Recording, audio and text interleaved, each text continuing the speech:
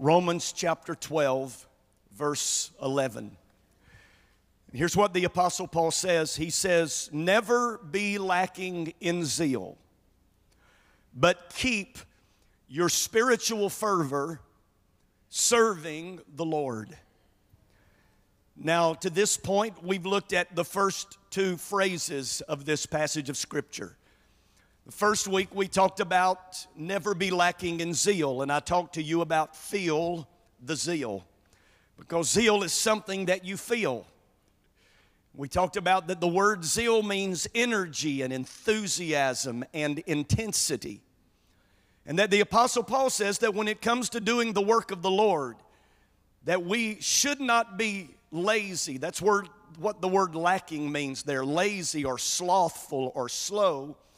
But that we should do the Lord's work with energy and with enthusiasm and with intensity.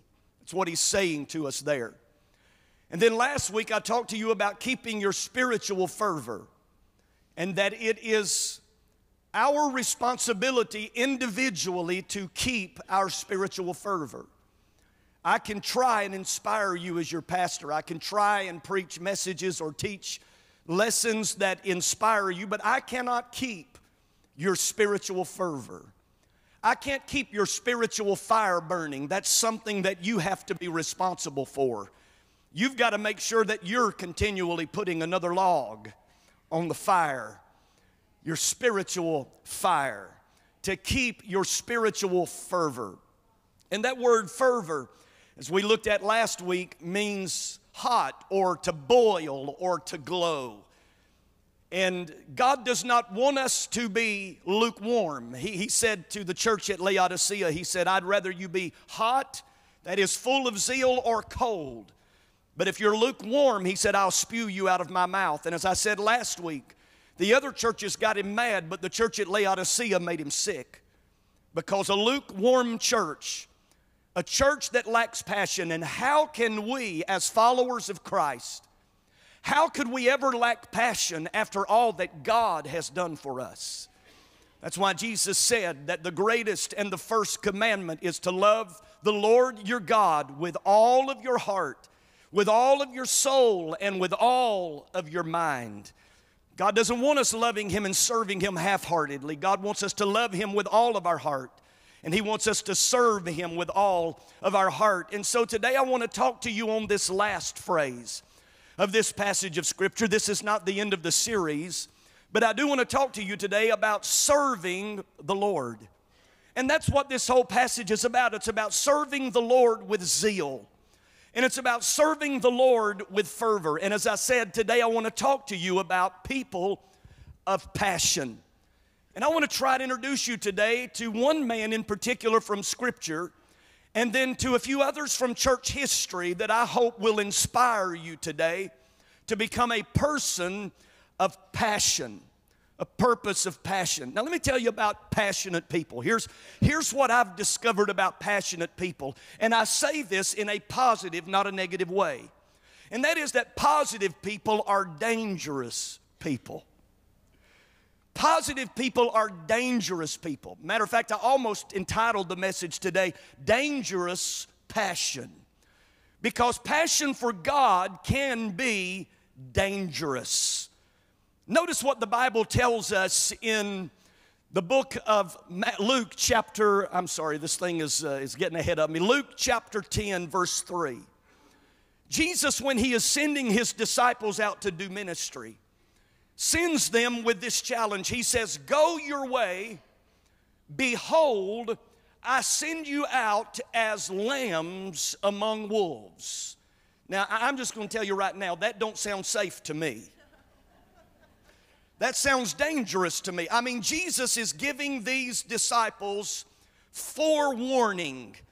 He said, "I am sending you out as lambs among wolves." Well, I think we all know what wolves like to do to lambs. They like to kill lambs, and they like to eat lambs for breakfast, lunch, and dinner. Now, how would you feel if that were Jesus saying that to you? And in a sense, He does say that to us this morning. That as His disciples, He sends us out as lambs among wolves. Now let me back up here for just a moment and talk to you about that word dangerous. Because passionate people are dangerous people. And that word dangerous means just simply involving possible injury, harm, or even death. Now I told you last week, if there's one thing that God will not allow us to be, and one thing that I as your pastor will not allow you to be, is complacent. I'm always going to be challenging you to come out of your complacency. I'm always going to be challenging you to come out of your comfort zone, because there is no place for complacency in the body of Christ, in the army of God. And I talked to you last week and I described to you that complacency is when we live our lives as if we don't want to offend the devil. Listen, I don't care if I offend the devil. And I don't care if I offend the devil's people. I really don't. You're not looking at a person who cares about trying to be politically correct. I'm just passionate about doing what God has put in my heart to do. And I'm sure that you feel the same way. But that word dangerous, it involves possible injury, harm, or death. Now that's something that you probably did not hear when you came to Jesus, when you come to Christ. You probably heard, well, it's as simple as praying a little prayer. Just repeat after me. And yes, you have to believe in your heart that Jesus died, was buried, and rose again. And yes, you have to confess it with your mouth. But can I tell you, there's more involved to being a disciple and a follower of Christ than just praying a prayer after a minister. Again, Jesus said to his disciples, I'm sending you out as lambs among wolves. He said this in Matthew chapter 10, verse 28. He said, do not fear those who kill the body. Well, why would he tell them that? Because many of his followers had already lost their lives because of their profession of faith and the profession of the gospel. But Jesus said, do not fear those who kill the body, but cannot kill the soul. But he goes on and he says, fear the one, talking about God, who does have the power to kill both the body and the soul. But he warns us here and he says, do not fear those. Why? Because death could be possible as a follower of Jesus. Now, I know that we don't think in those terms much here in Summerton, Alabama, where the majority of people are followers of Christ. But you travel to other places in this world, and listen to me, there are still people who are dying as martyrs. As a matter of fact, last year, more people died for the Christian faith than any other year up until this point in church history.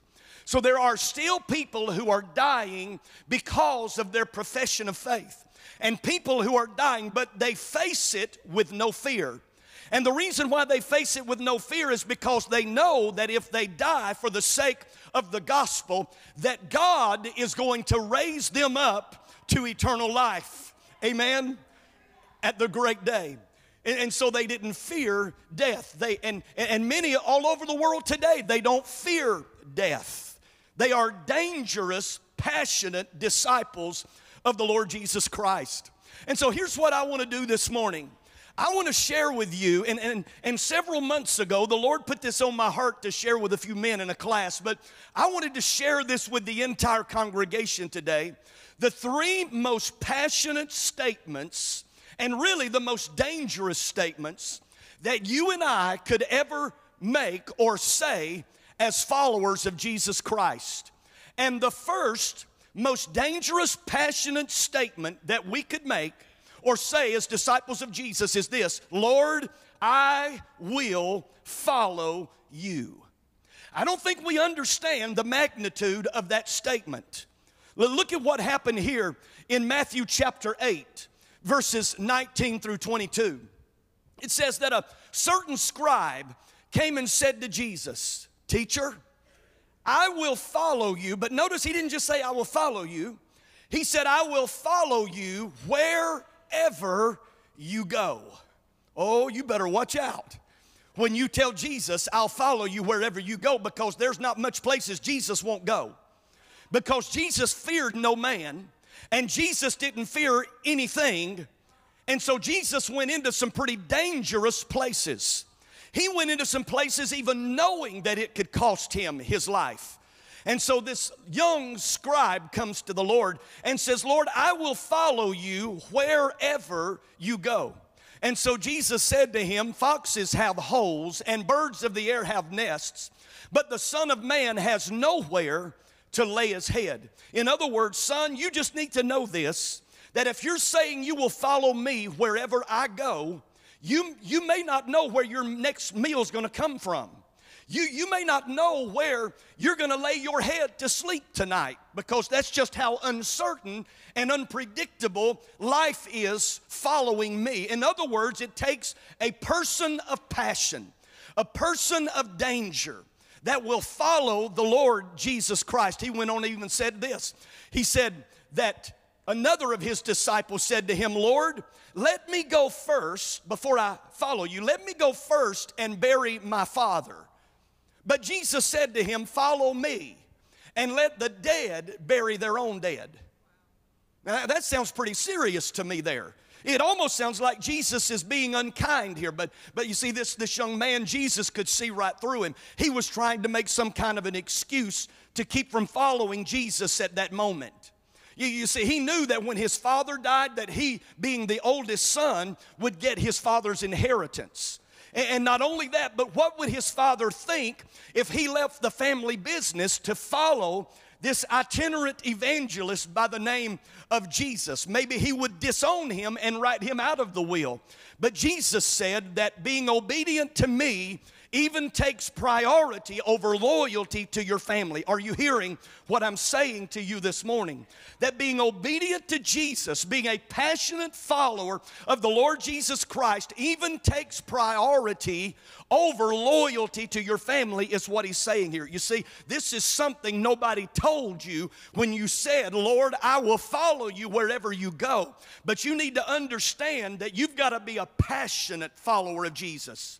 You've got to be willing to face danger if that's what it takes. Notice what Jesus said in Luke chapter 9, verses 23 and 24. He said, if anyone desires to come after me, that is, to be my follower, let him deny himself, take up the cross daily.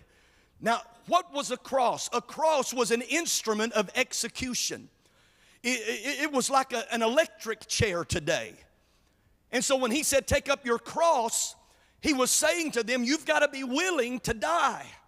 And it's possible that you will die. And when you go back and study the lives of the disciples and the apostles, most every one of them, save a couple, died a martyr's death. And he said, you've got to be willing to take up your cross. When? Daily, every day of your life, and follow me. For whoever desires to save his life will lose it, but whoever loses his life for my sake will save it. In other words, Jesus is letting us know that there is a price, there is a cost. It takes passionate people who are sold out, heart, mind, soul, and spirit, to be a follower of Jesus Christ. And I want to introduce you this morning to a gentleman who was just that. A gentleman by the name of A.W. Milne. We don't know when he was born, but he died April the 27th, 1937. His father, years before him, had it in his heart to go to a newly discovered area of islands called the New Hebrides in the South Pacific Ocean. The other missionaries who had gone to those islands had all been killed and eaten by the cannibals on those islands. And other missionaries had gone and had been forced to leave the islands. But Peter Milne, A.W. Milne's father, was what became known as one-way missionaries. It was a group of missionaries that became popular around the turn of the 20th century. And let me tell you what a one-way missionary was. A one-way missionary was not somebody who packed their belongings in a suitcase. A one-way missionary was somebody who packed their belongings and shipped them in a coffin, because they knew that they were going to be giving their life doing what God had put in their heart to do, and they were passionate about doing the will of the Lord. And so Peter Milne goes to the New Hebrides, and while he's there, A.W. Milne, his son, is born. And when they got there, there was not a believer anywhere on the particular island that they went to. But when A.W. Milne died, the natives of that island put this on his tombstone. They said that when he came, there was no light, but when he left, there was no darkness. Hallelujah. That's passion. That's somebody who says, Lord, I will follow you wherever you go. And God took him to the darkest of dark places. And when he got there, there were no believers. But when he left, every person on that island was a believer in the Lord Jesus Christ. So that when he left, there was no darkness. That's my passion for this community of Summit, Dora, East Walker County. I know that number 32,689 sounds big, but when I leave this place to go home to be with the Lord, I would love for you to be able to put that on my tombstone, that when he came, there wasn't a whole lot of light, but when he left, there was no darkness. Amen. We're going to transform this community. We're going to be light and eliminate the darkness in this place. Amen. It's dangerous to say, Lord, I will follow you, but that's what passionate people do. Here's another dangerous statement that passionate people make, and that is, Lord, I want to be led by your Spirit. Have you ever gotten up in the morning and prayed, Lord, just lead me today? Lord, you guide me by your Spirit today. I don't think you realize how dangerous that could be. That was the prayer that the Apostle Paul made, that he wanted to be led by the Holy Spirit. And in the middle of him doing missionary work in Ephesus, the Lord speaks to him and tells him that it's time for him to go back to Jerusalem. But the problem is they've told him that if you ever come back to Jerusalem, we're going to kill you. But notice what the Apostle Paul says in Acts chapter 20. Beginning at verse 22, he said, and see, he said, now, he's saying this to the Ephesian elders who are begging him, Paul, please don't go. Paul, they've said that they're going to kill you. Paul, they've said they're going to take your life. But Paul says, now I go bound in the Spirit. In other words, I don't have any choice in the matter. I sold out to God. I told him to lead me by his Holy Spirit, and I would be obedient to him. And he said, so now I go bound in the Spirit to Jerusalem, not knowing the things that will happen to me there, except that the Holy Spirit testifies in every city, saying that chains and tribulations await me. Oh, but I thought God only called us to go to places of safety. I thought God only called us to go to places where we could be comfortable. No, Paul is saying the only thing that the Holy Spirit has told me about where I'm going is that there's going to be chains and that there's going to be tribulations that await me. Well, Paul, what are you going to do? He said, but none of these things move me, nor do I count myself dear or count my life dear to myself, so that I may finish my race with joy and the ministry which I received from the Lord Jesus to testify to the gospel of the grace of God. In other words, Paul says, I know what's waiting on me when I get there, and I know that I could possibly die for my faith and die as I proclaim the gospel of Jesus Christ and die when I confront those religious Pharisees. But he said, none of those things moved me because I died a long time ago to myself. You see, you can't threaten a dead man with death. And if you've already died to the Lord, if you've already died to the purpose, if you've already died to the will of God for your life, then when somebody threatens to kill your body, that doesn't cause you to be afraid, because you're already dead to yourself. You're already dead to your own will and to your own ways. Reminds me of another missionary by the name of John Paton. John Paton was born in 1824. He was another of those one-way missionaries who packed all of his belongings in a coffin. He also would have a passion for the islands, the New Hebrides. He would pack up his wife and their belongings, and take a 7-month trip by boat to get to Tanna, one of the islands of the New Hebrides. When he gets there in November, the following March, his wife passes away because she has the fever. Just a couple of months before, she had given birth to his only child, his son, who just months after his mother passed away, he also passed away, which left John Paton on this island of Tanna by himself. And for 4 years, he passionately served. And again, it was an island of cannibals. It was an island that was filled with headhunters. And every missionary that had been there before him had lost their life or been driven from those islands. But that didn't stop him from doing what God had put in his heart to do. But after 4 years there, they would drive him off of that island. He would go back to his home and prepare. And 4 years later, he would come back to another island called Anawa. And he would spend the rest of his life in Anawa, doing the ministry that God had put in his heart to do. And when he made the announcement that he was going to go to Anawa after his experience at Tanna, a gentleman by the name of Mr. Dixon spoke up and said, "But John, the cannibals, what about the cannibals? They'll kill you and they'll eat you." To which John Paton replied to him, "Mr. Dixon, you are advanced in years now, and your body will soon be laid in the grave to be eaten by worms." And then he goes on and he says this, "If I can live and die serving and honoring the Lord Jesus, it'll make no difference to me whether I'm eaten by cannibals or by worms."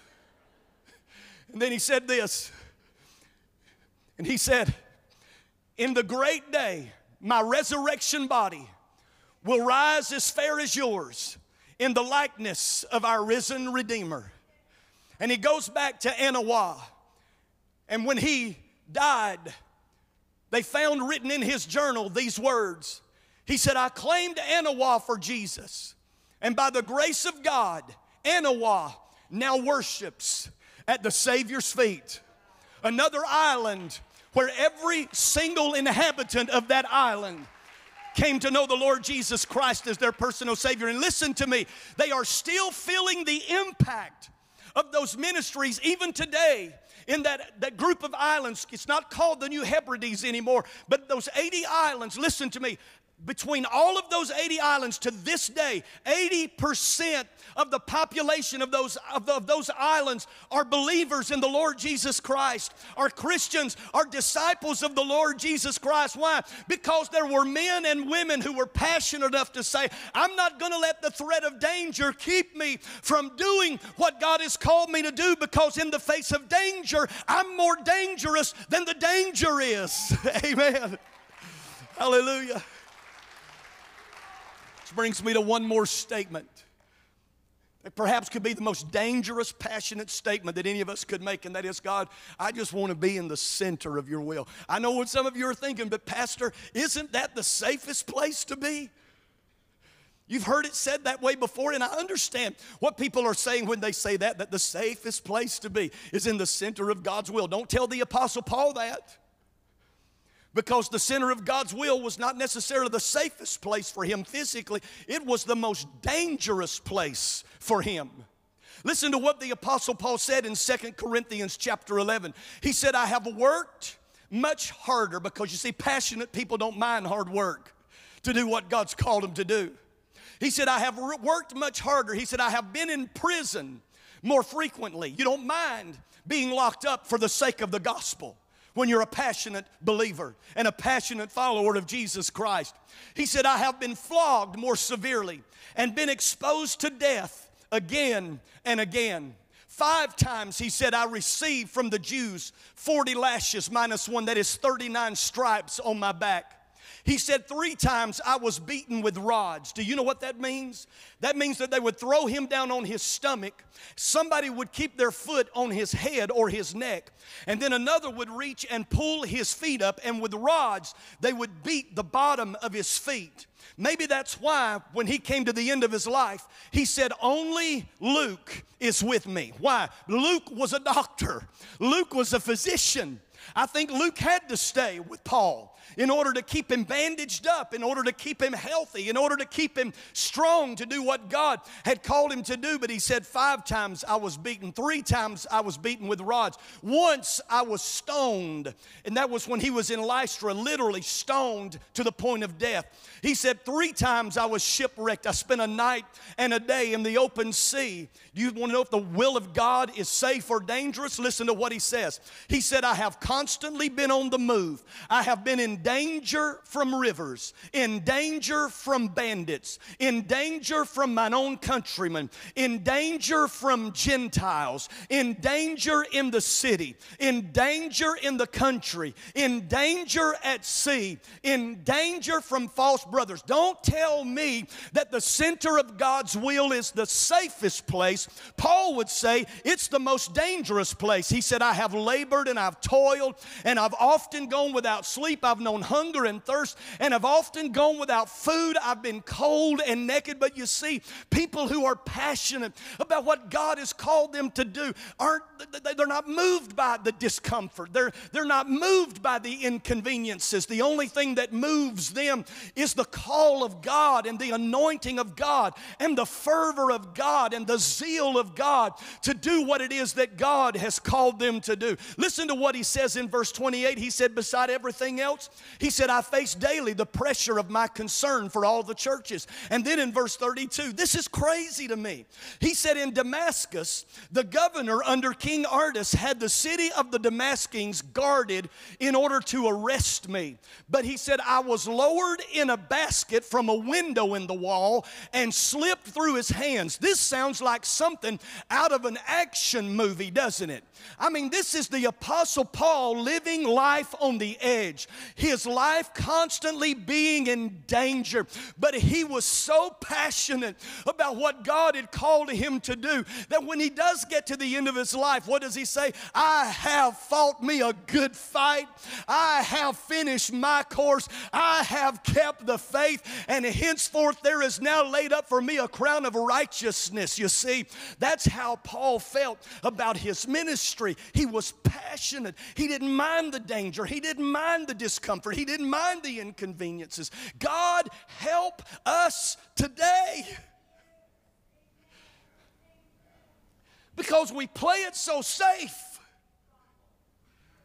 And it's all about our convenience and it's all about our comfort. Jim Elliot. You notice he was only like 28, 29 years old when he died.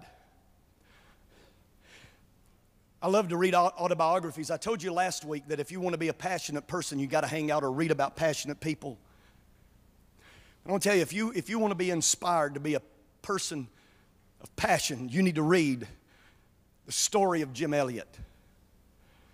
When Jim was about 24 years old, he left Washington by boat, waved bye to his parents because he knew that loyalty to God preceded loyalty to family. And what God had called him to do was go to Ecuador, and God had given him a burden to preach the gospel to the Auca Indians. So somewhere around 24 to 25 years old, he gets on the boat, 18-day journey to Quito, Ecuador. Pete Fleming, his partner, with him, they spent their first year in Quito, Ecuador, learning the Spanish language. The next 3 years, they would spend sharing the gospel with different villages throughout the jungles of Ecuador, preparing themselves for where they ultimately wanted to be, and that's sharing the gospel with the Auca Indians. And so after a few years of ministering to those tribes in the jungle, Jim Elliot began to feel that it was time for them to plan to take the gospel to the Aucas. Now, you got to understand, the Aucas as well were cannibalistic people. Anybody who would come into their territory, outsiders that would come into their territory, every single one of them had lost their life. They weren't driven out, they were killed. They were martyred or murdered. And so Jim had a friend who was a pilot. And the pilot came up with an idea. He said, why don't we just fly over their village and for at least a few months, let's just drop gifts and supplies down to them to try to prepare their hearts to receive us. And so they did that for a few months. They would fly over and they would drop down packages of food and other resources and gifts. And the Aucas evidently began to appreciate it, because they would then put gifts in buckets and send it back up to the plane.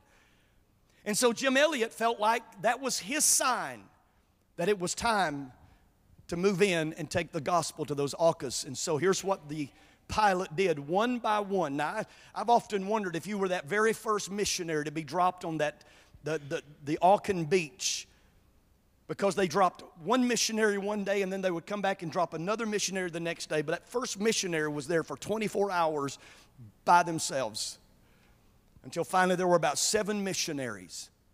And then the pilot flew back over the Aucan village and invited them to go and meet with the missionaries. And at that time, 1 man and 2 ladies showed up, sat down, talked with Jim Elliot and some of the other missionaries. And after they had a meal together, the gentleman and the 2 ladies left and went back to their village. They didn't see any sign of them for the next several days, but 6 days later, 2 other Auca women showed up on the other side of the little canal where they were. And when Jim Elliot and another missionary saw them, they jumped in the water to swim to the other side to greet them. And when they got about halfway over, they heard a horrible scream behind them. And when they turned around, those Auca men, Indians, the warriors, had come out of the woods with their spears, with their bows and arrows. It was an ambush. They had been tricked. And Jim Elliot, even though he had a firearm on him, his wife would later write and say that he had made a commitment that he would never take the life of an Aucan who had not yet heard the gospel of Jesus Christ. And because they had not had the opportunity to share the gospel, he refused to take his firearm and kill any of those. And every single one, 7 to 8 of those missionaries, perished that day on that beach. Just 6 days after arriving to take the gospel to those Aucan Indians. But they would later find Jim Elliot's journal. And in his journal, he wrote these words.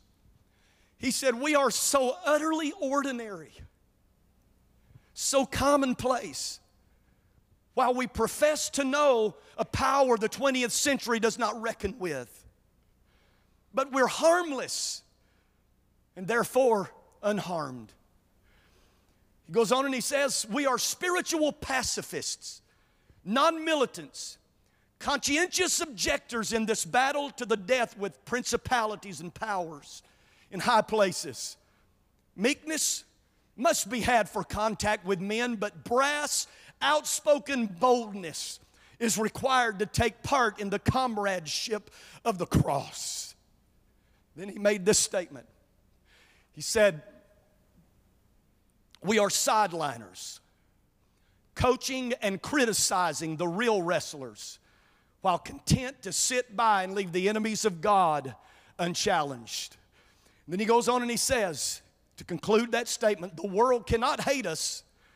We are too much like its own. Lord, make us dangerous." That's my heart. That's my prayer this morning, Summerton Church of God.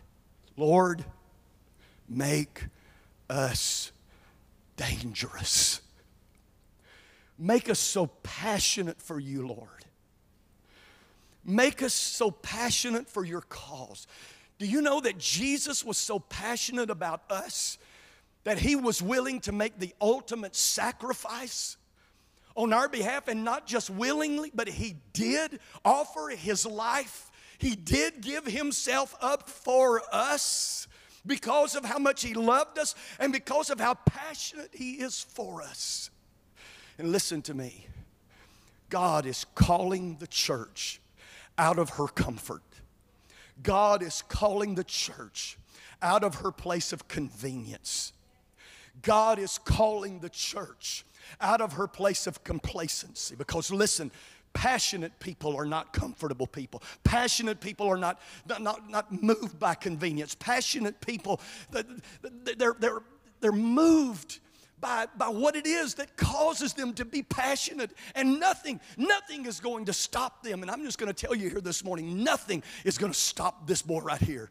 Nothing is going to stop me. Nothing or no one is going to stop me, because God has lit a fire in my spirit, and God has lit a fire in my soul to eliminate the darkness of this community. And I will not be denied, and I will not get sucked into comfort, and I will not get sucked into convenience, and I will not get sucked into all of those kinds of things. I will not worry about, as I said, trying to be politically correct. All I care about is, Father, your kingdom come and your will be done here on earth as it is in heaven. I don't care what it costs me. Did you hear me? I don't care what it costs me. I don't care what it costs me. Because He's worthy. He's worthy. He's worthy. I'm like the collector of pearls, and Tanya, you can come. I'm like the collector of pearls who had spent his entire life collecting pearls. And if you were to show up at his house, and this is a parable in the Bible, if you were to have shown up at his house, he would say, hey, if you got a minute, come back here. I want to show you my collection of pearls. I mean, I've got the most beautiful collection. I've got pearls from all over the world. I've collected pearls from all over the place. I want you to come and see my pearls. But then one day, he encounters somebody who has a pearl unlike he had ever seen before. And do you know what his passion drove him to do?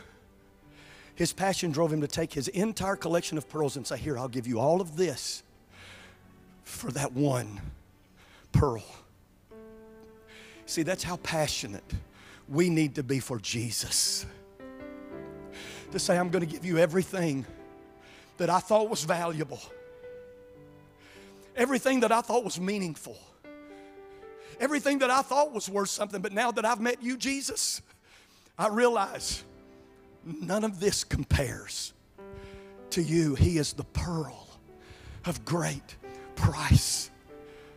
And I say to you this morning, disciples of the Lord Jesus Christ, it's more than just a prayer that you pray as the preacher tells you what to say. It's a lifelong commitment to deny yourself and to take up your cross and to follow Him.